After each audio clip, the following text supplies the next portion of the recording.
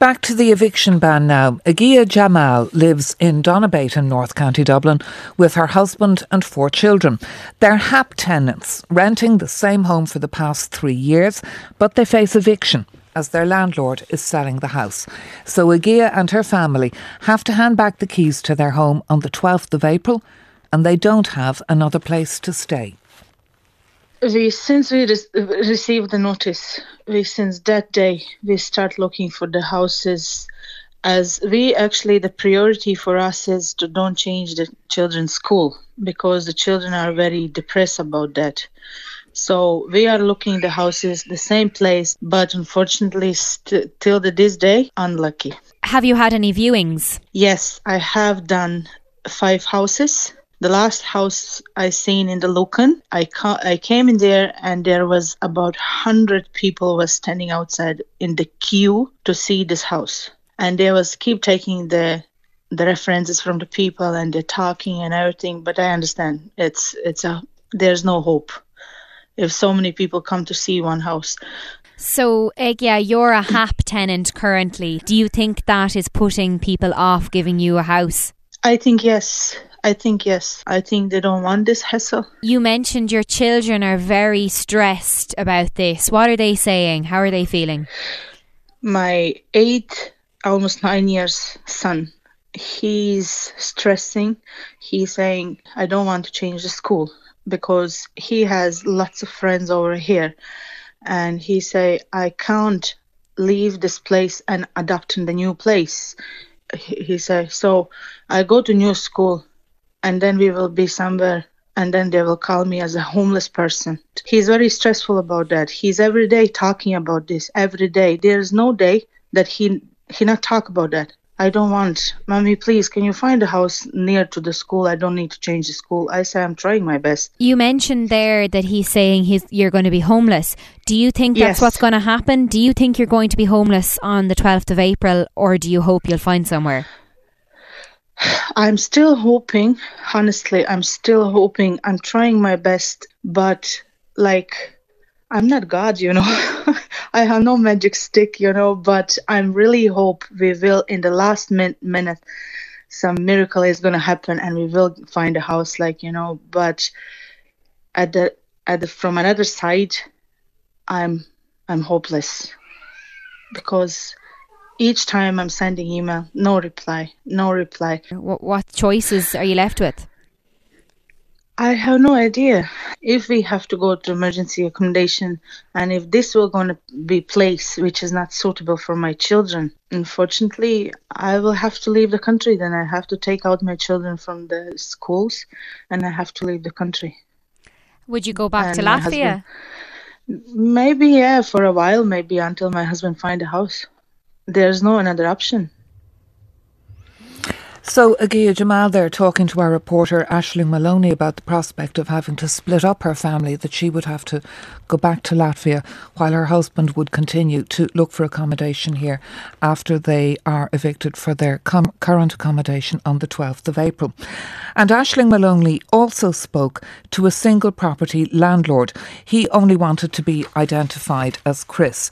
And Chris has a vacant property. He previously rented it out, but he's currently doing it up. And he would like to continue renting, but is considering selling the property.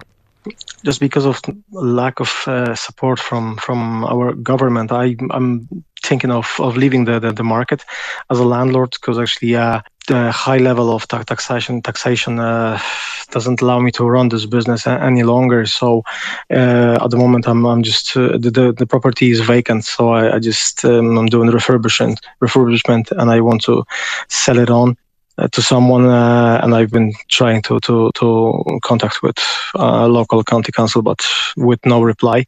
I think that would be at the moment the best decision, because actually, first of all, someone else may use this house and accommodate tenants, but at the moment I don't see any light in the tunnel for me.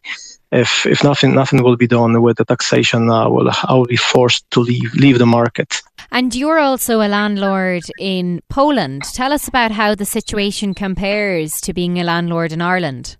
And I will come back again to taxation, like up to an equivalent to 25,000 euros. I have to pay only 8.5% of rental tax, which is not comparing to that 52%, and no one has any issues with paying that tax in Poland. So we don't have that problem with homelessness. Are you going to rent it out again, or are you going to sell? What way are you thinking about making that decision at the moment? I'll be honest with you. I have many people asking for the house, and they know me. So it's hard to say someone, no, I won't do it, even though I have vacant house. It's been refurbished at the moment. The government needs to act now, not in next few weeks, months. Do something now, and then I will be able to make that decision. I would like to go back to this, but again, if I have to pay 52%.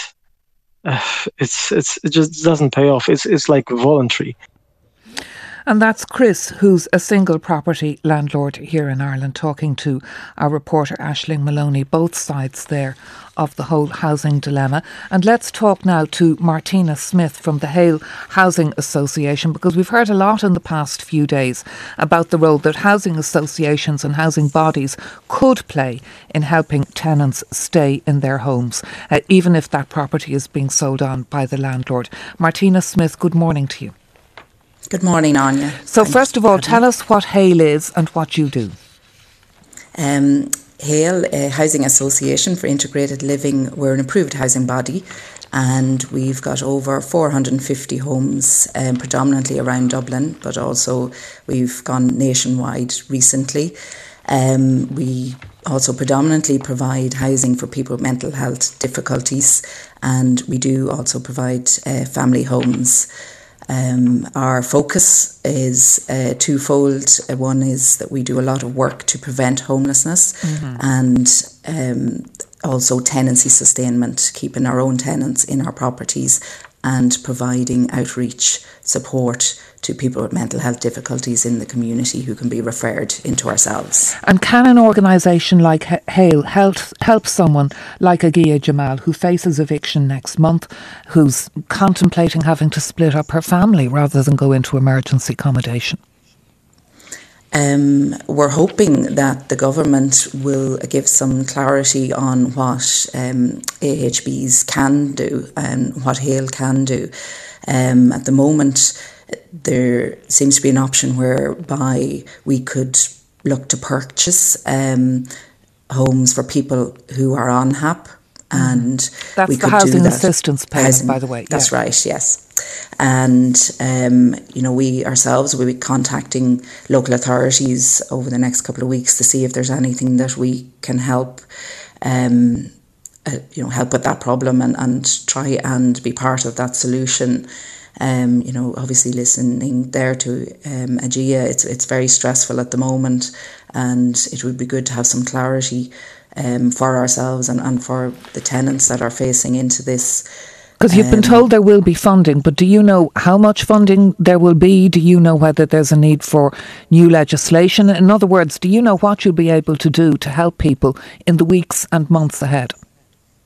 At the moment, it's not clear whether this is new funding, because we need to make sure that the funding doesn't impact the other part of the solution to the housing crisis, in that, we are trying to grow our stock by 17% over the next 2 years. And, we're very reliant on the funding to do that, and working with developers and property owners to do that as well. So we would hope that this would be additional funding that would be available, and that can be facilitated through local authorities. We have in the past bought a few properties with tenants in situ, so it is a model that is there. How many times have you been able to do that? We're a small organisation, so we've done it 2 or 3 times in the past. We've looked at, I suppose, we've bought properties from other state bodies with tenants in situ as well. And I know you're planning to build 70 homes in the next 2 years, but we also know that, more than 1,400 people have contacted Threshold about potential evictions. This is while the ban has been in place. So there's a huge gap, isn't there, between the scale of the need and, despite the fantastic work that is going on by organisations like yours, the capacity to meet that need. How does that get bridged? Well, I'm hoping, we have a very active sector. The approved housing body sector is very active and has a lot of targets to deliver new homes.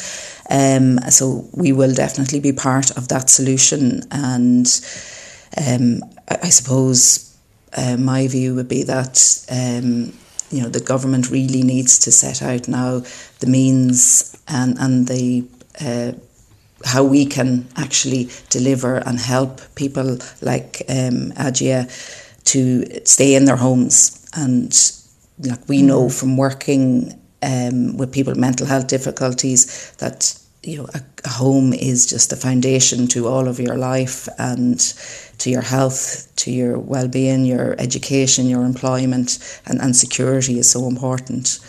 Mm-hmm. And indeed, as we heard there, for children who don't want to be going to school with the label homeless. Absolutely. Yeah. And the other point that was made there, would you agree that there's a reluctance from landlords in general in the private rental sector to take in tenants who are depending on the housing assistance payments? Is that something you've noticed? Well, at the moment, what we've noticed, we've got a couple of our projects where we seek to place people in the private rented sector. We just find there is no housing, there's no suitable housing in particular. We look for one-bed properties. So there's a lack of supply is what we've come across, more so than a lack of willingness from landlords. All right, well, we appreciate your time this morning and thank you very much indeed for talking to us. That's Martina Smith, who's Chief Executive of the Hale Housing Association.